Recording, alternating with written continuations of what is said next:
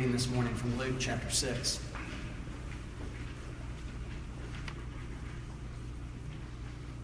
This comes on the heels of Jesus speaking core truths. In Luke, people refer to the teaching before this as the Sermon on the Plain. This parable is also in Matthew following the Sermon on the Mount.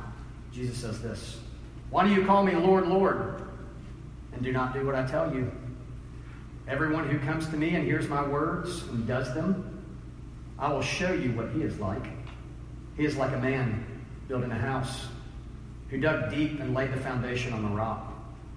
And when the flood arose, the stream broke against that house and could not shake it, because it had been well built.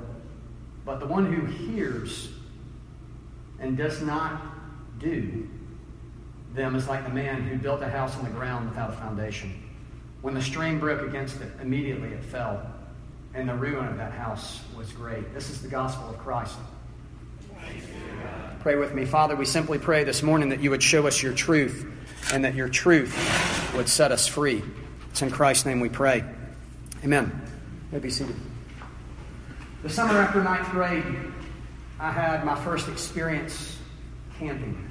I went with my best friend's family over into Arkansas and another family to a beautiful area called Blanchard Springs in Arkansas, and we had a great time. And there's a lot of different things I can share about as far as that initial camping trip. But one of the highlights of the trip for me, we were there for a few days, is going into the small town which was called Mountain View, Arkansas, near this campground on a Saturday night. And they had a traditional town square, and boy, it was a scene to behold there in the summer on a Saturday night in Mountain View, Arkansas. And there was a bunch of different things going on, but one of the common threads throughout the activities in downtown Mountain View on a Saturday night in the summer was music.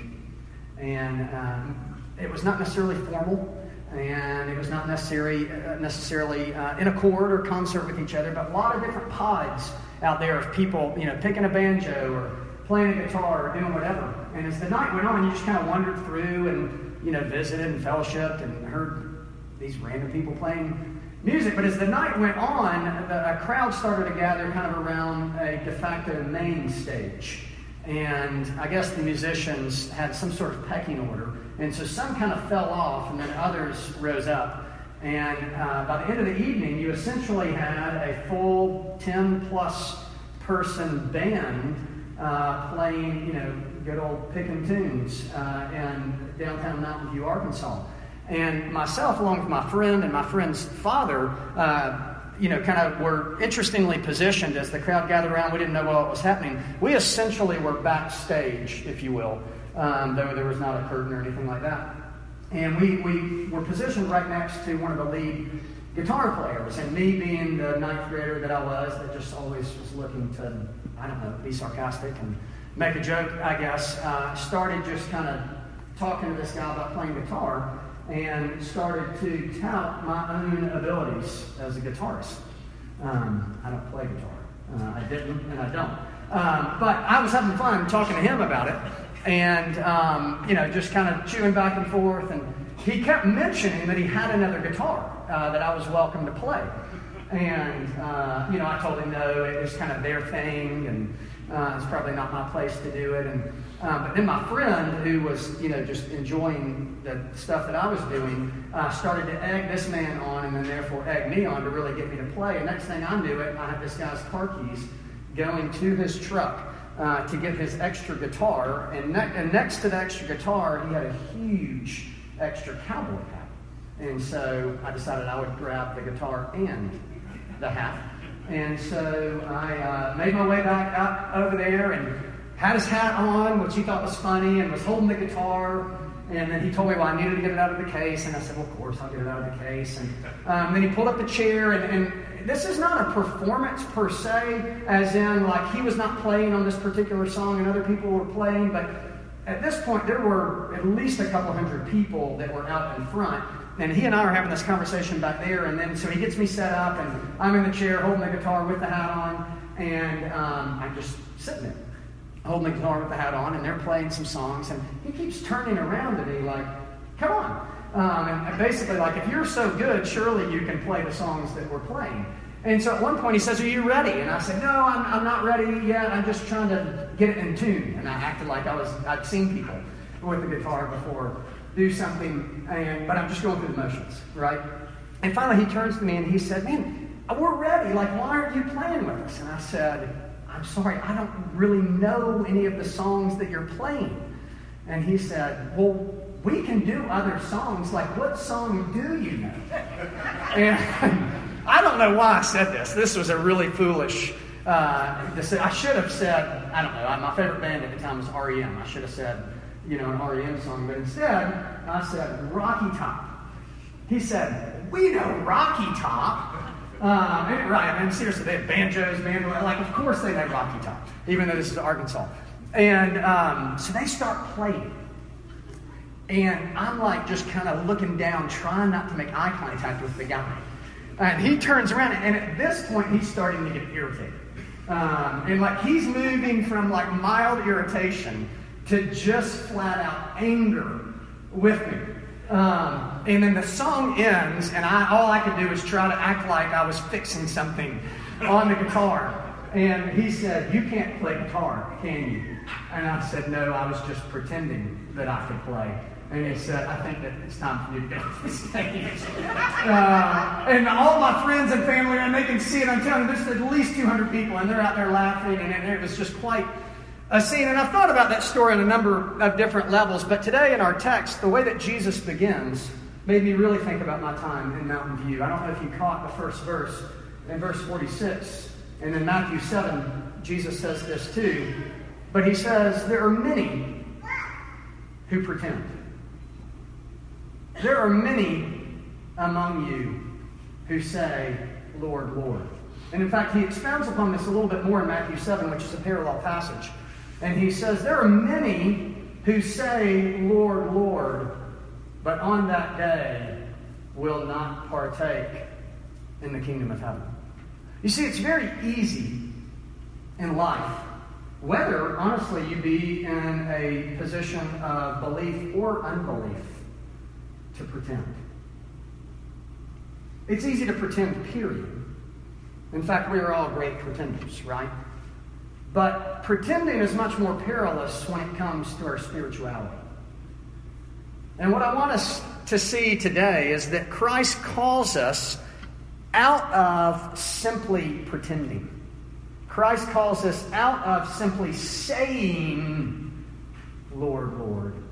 And he calls us to truly hearing and doing, to truly embracing and embodying Him as our foundation.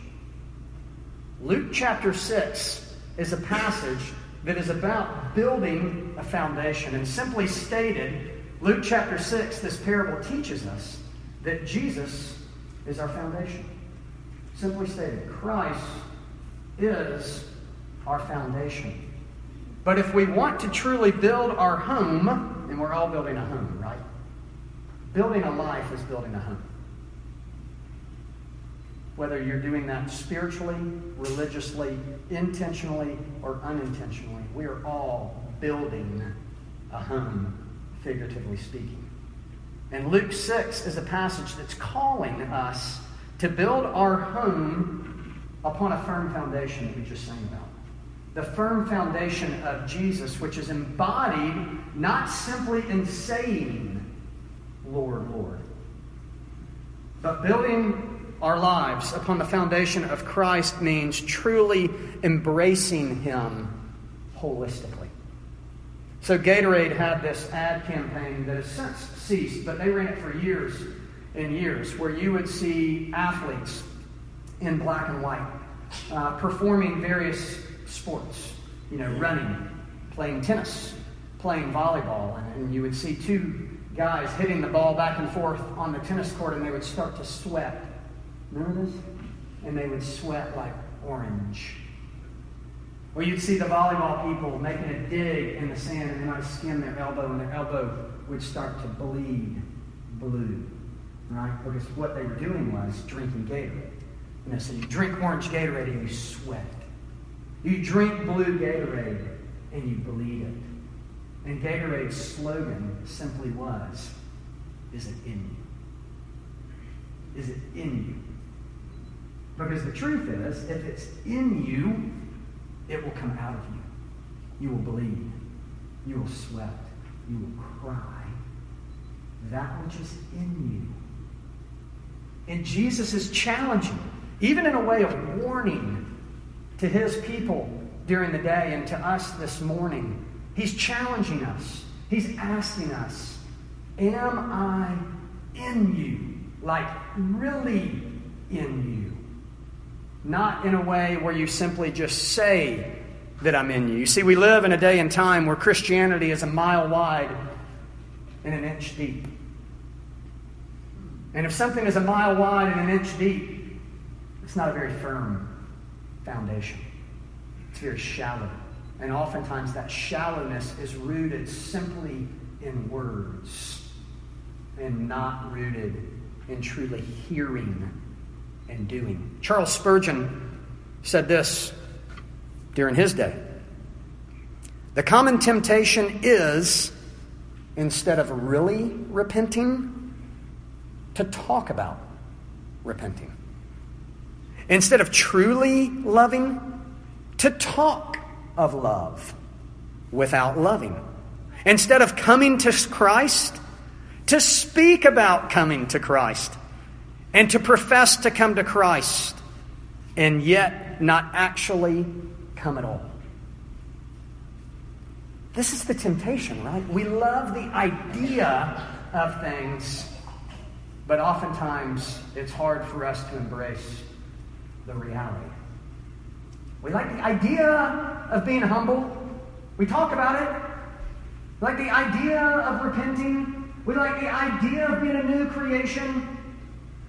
But the reality of that oftentimes is lacking. And I simply want to say graciously, that's not the way it's supposed to be.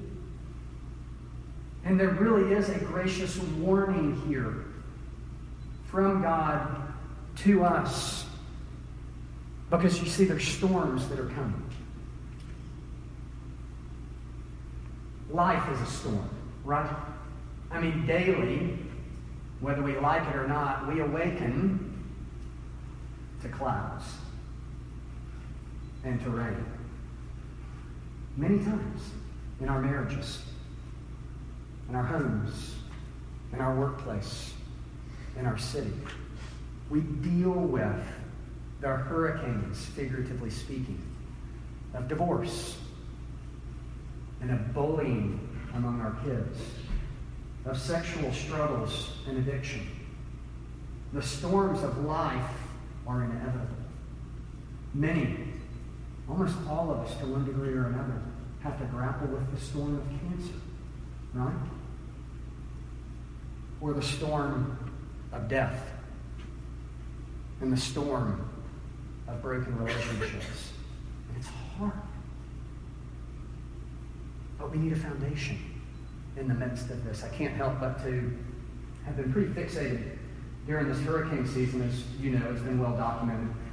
2017 has been quite perilous across the board with regard to hurricanes. Some of you have heard me talk before about my love for an experience in the island of St. John. Been there 4 different times in the last 8 or so years. And so I watched with great interest what Irma would do to St. John. And there's a lot that I could say about that. But what was very interesting in the prior to Irma hitting, and of course they didn't know exactly how bad it was going to be, the people that were posting and the people that were putting videos on the Facebook and things like that would talk about being in concrete structures. And they talked about and urging people to get out of wooden structures and get in concrete structures. And guess what? Everyone that was in a concrete structure, at least on St. John, made it. Well, Christ is our concrete structure in the midst of storms. And I want us to see that as we build our foundation upon Him, we've got to truly hear and we've got to do. Because storms are inevitable and we all have a way to deal with them. But Christ is encouraging us here to be people that truly hear and to be people that truly do And that's how we build our foundation on Him. What does it mean to hear the voice of the Lord? What does it mean to hear Christ?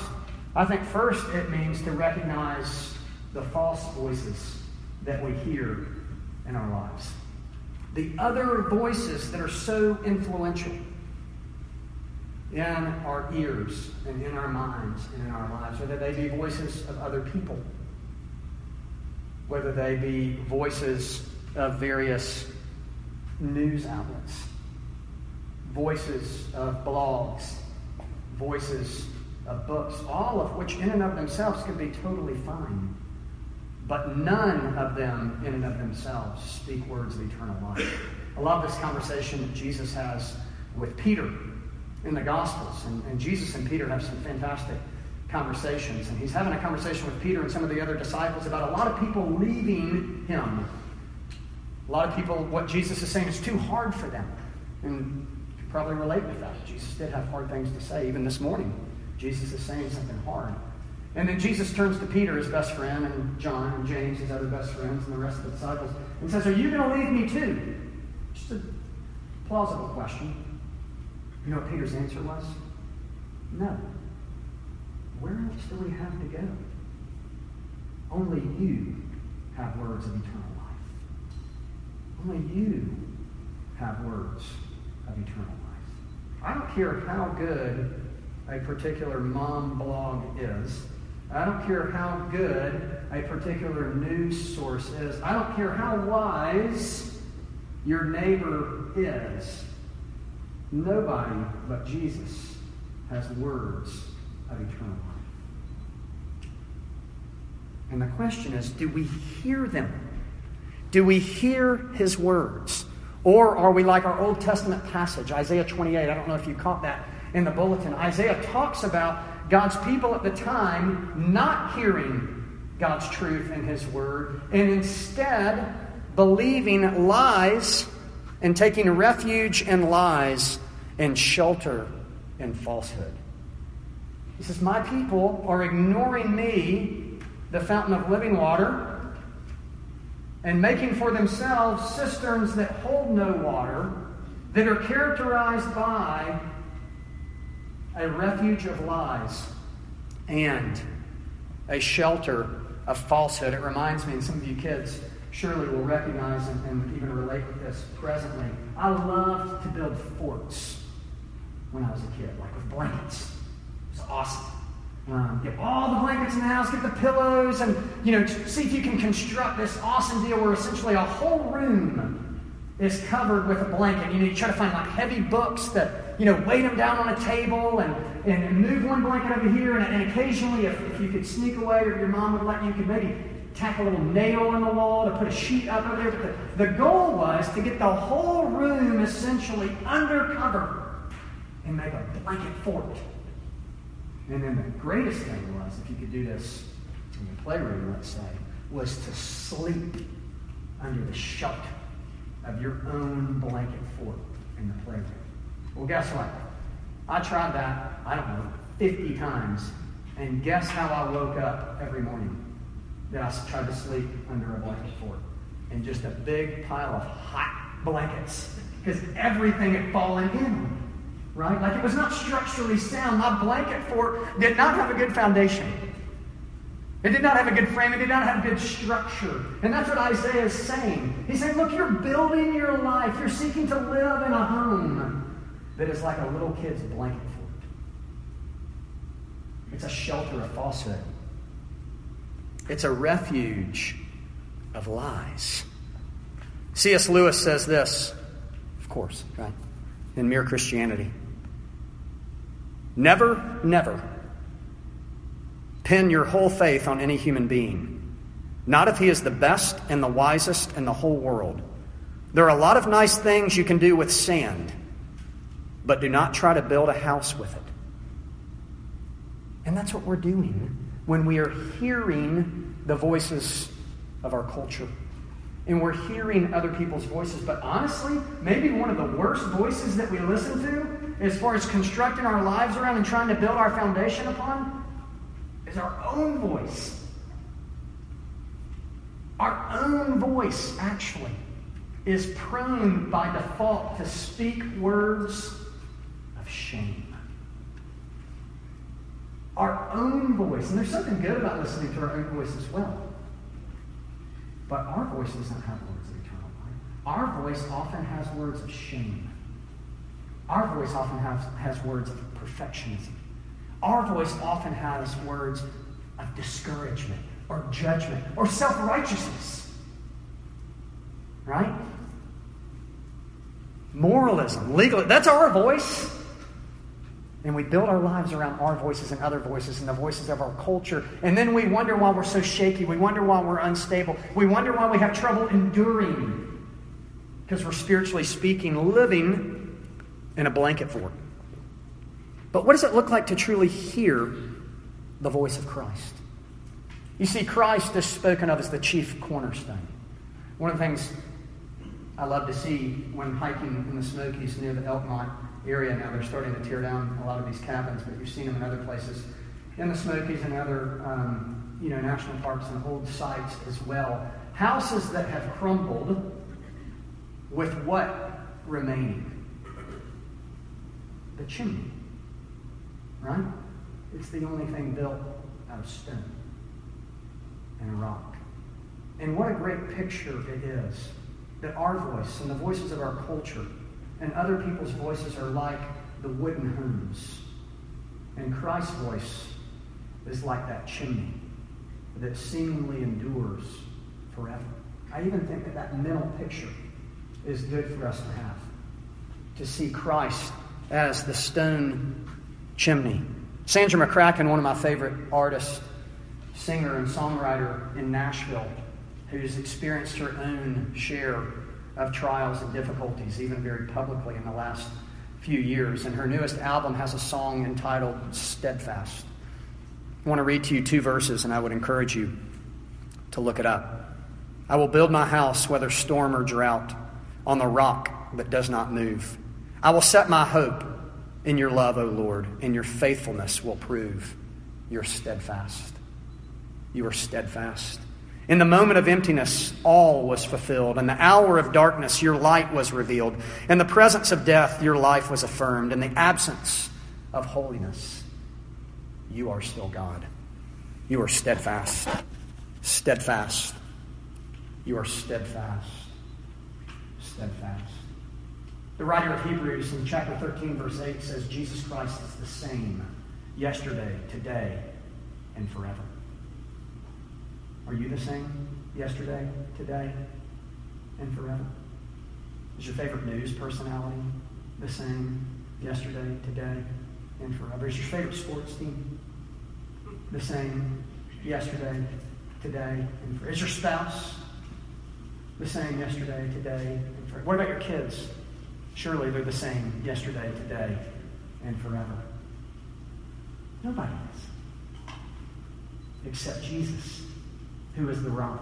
The psalmist says this, those who trust in the Lord are like Mount Zion, which cannot be moved, but abides forever. As the mountains surround Jerusalem, so does the Lord surround his people, from this time forth and forevermore. Isaiah says this in chapter 26. This is fantastic, by the way. Think about this. Just pause. You keep those in perfect peace. Just hear that.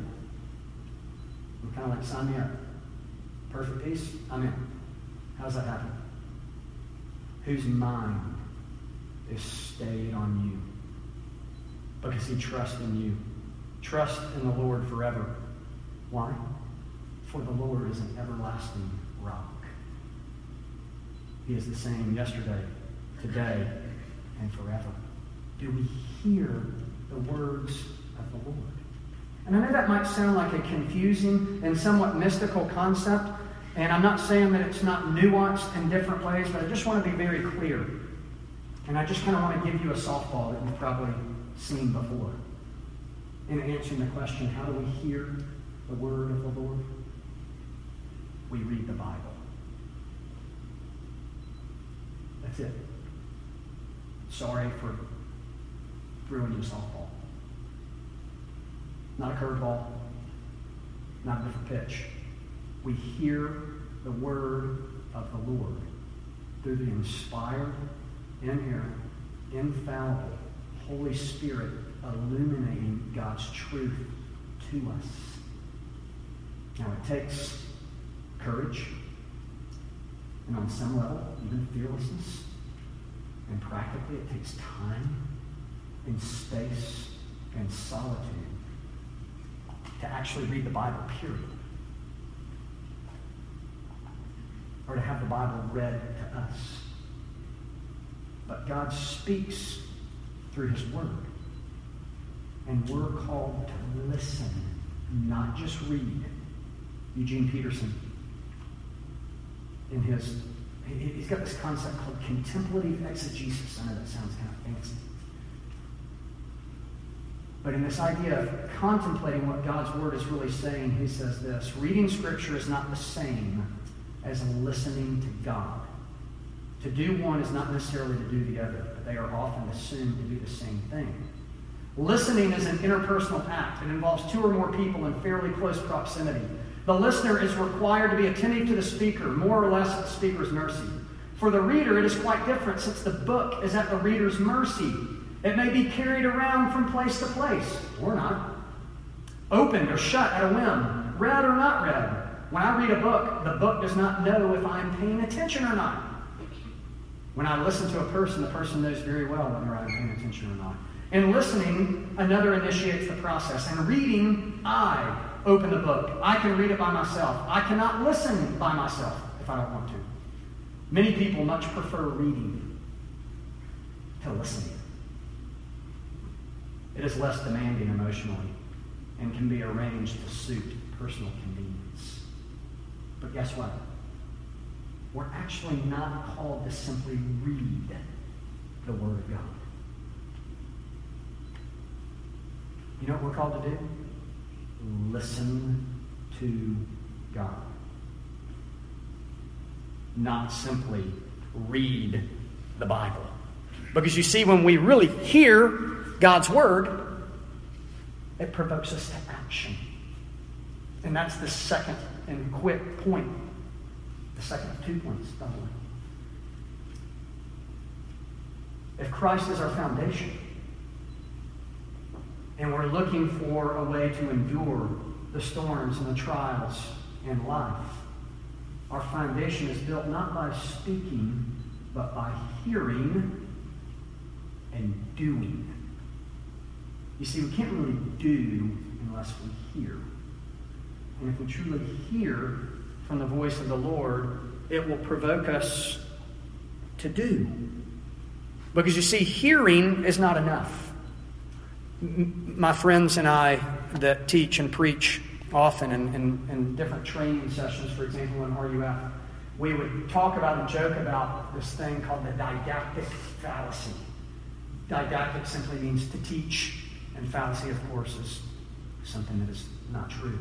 And we many times operate on the didactic fallacy, which is this: I say it, they get it, and then do it. Parents, you are guilty. I am guilty of didactic fallacy. Right? That's all parenting is. Just say it, and they'll get it. Only if it were that simple. Well, God knows it's not that simple. God has said it. His words have permeated our being, but we don't really get it until we do it. You know what helps us to believe?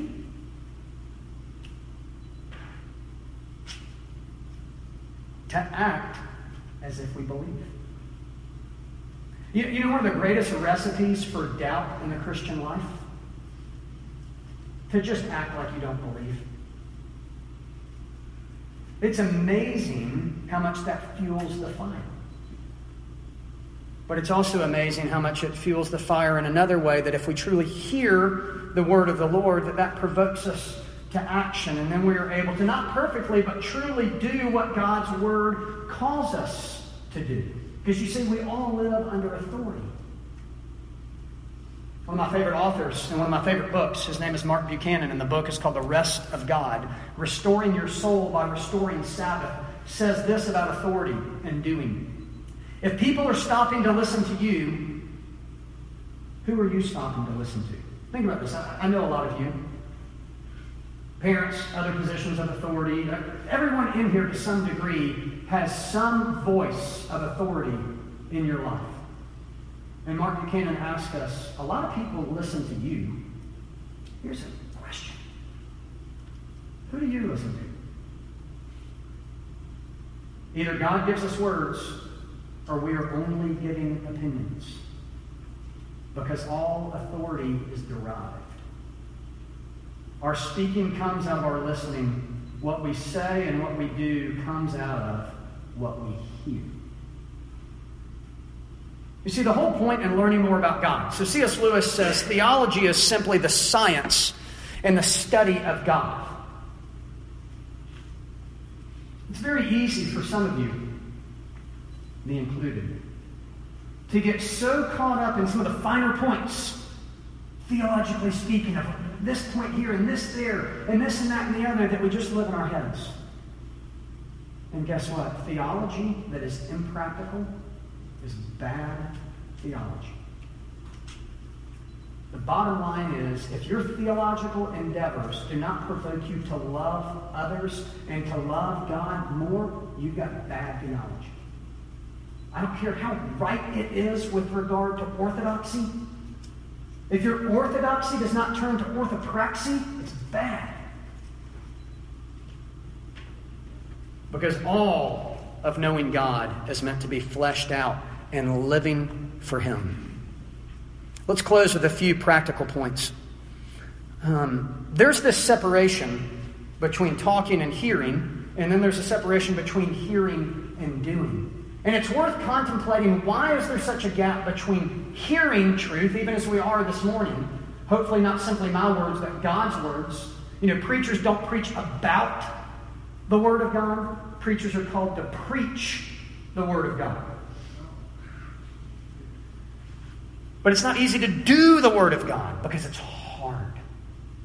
You know, it takes energy to dig a deep foundation. It's a lot easier, actually, to just build like on the clay and the sand. It's a lot cheaper. Some of you literally built houses and you know. It'd be a lot cheaper if you didn't have to dig such a deep foundation to get to the hard surface.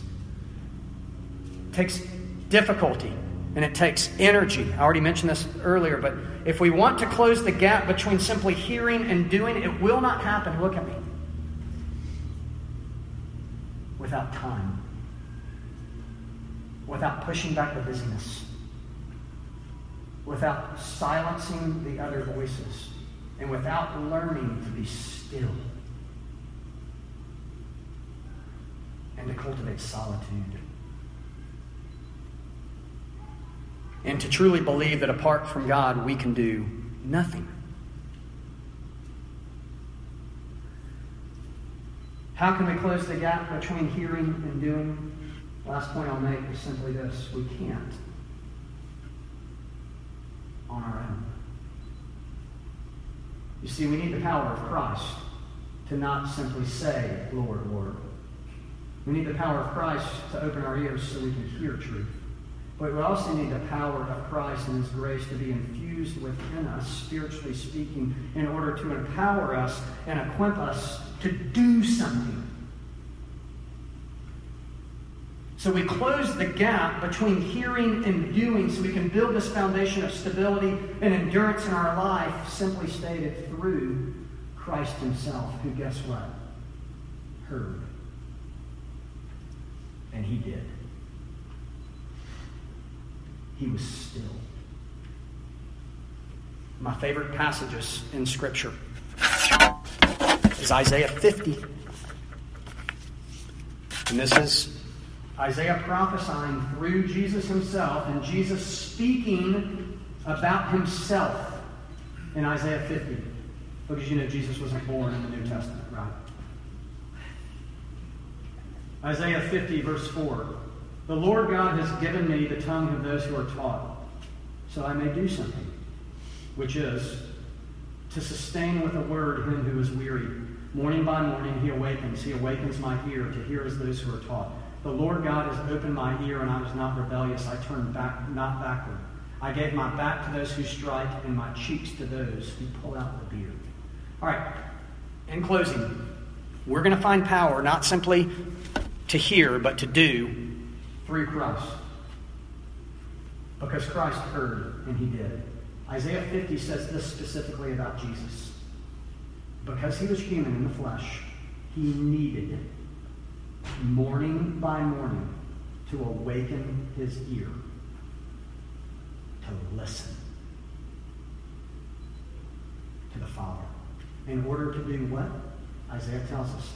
To sustain him who is weary with a word. Where do you think Jesus gets the word to sustain others with?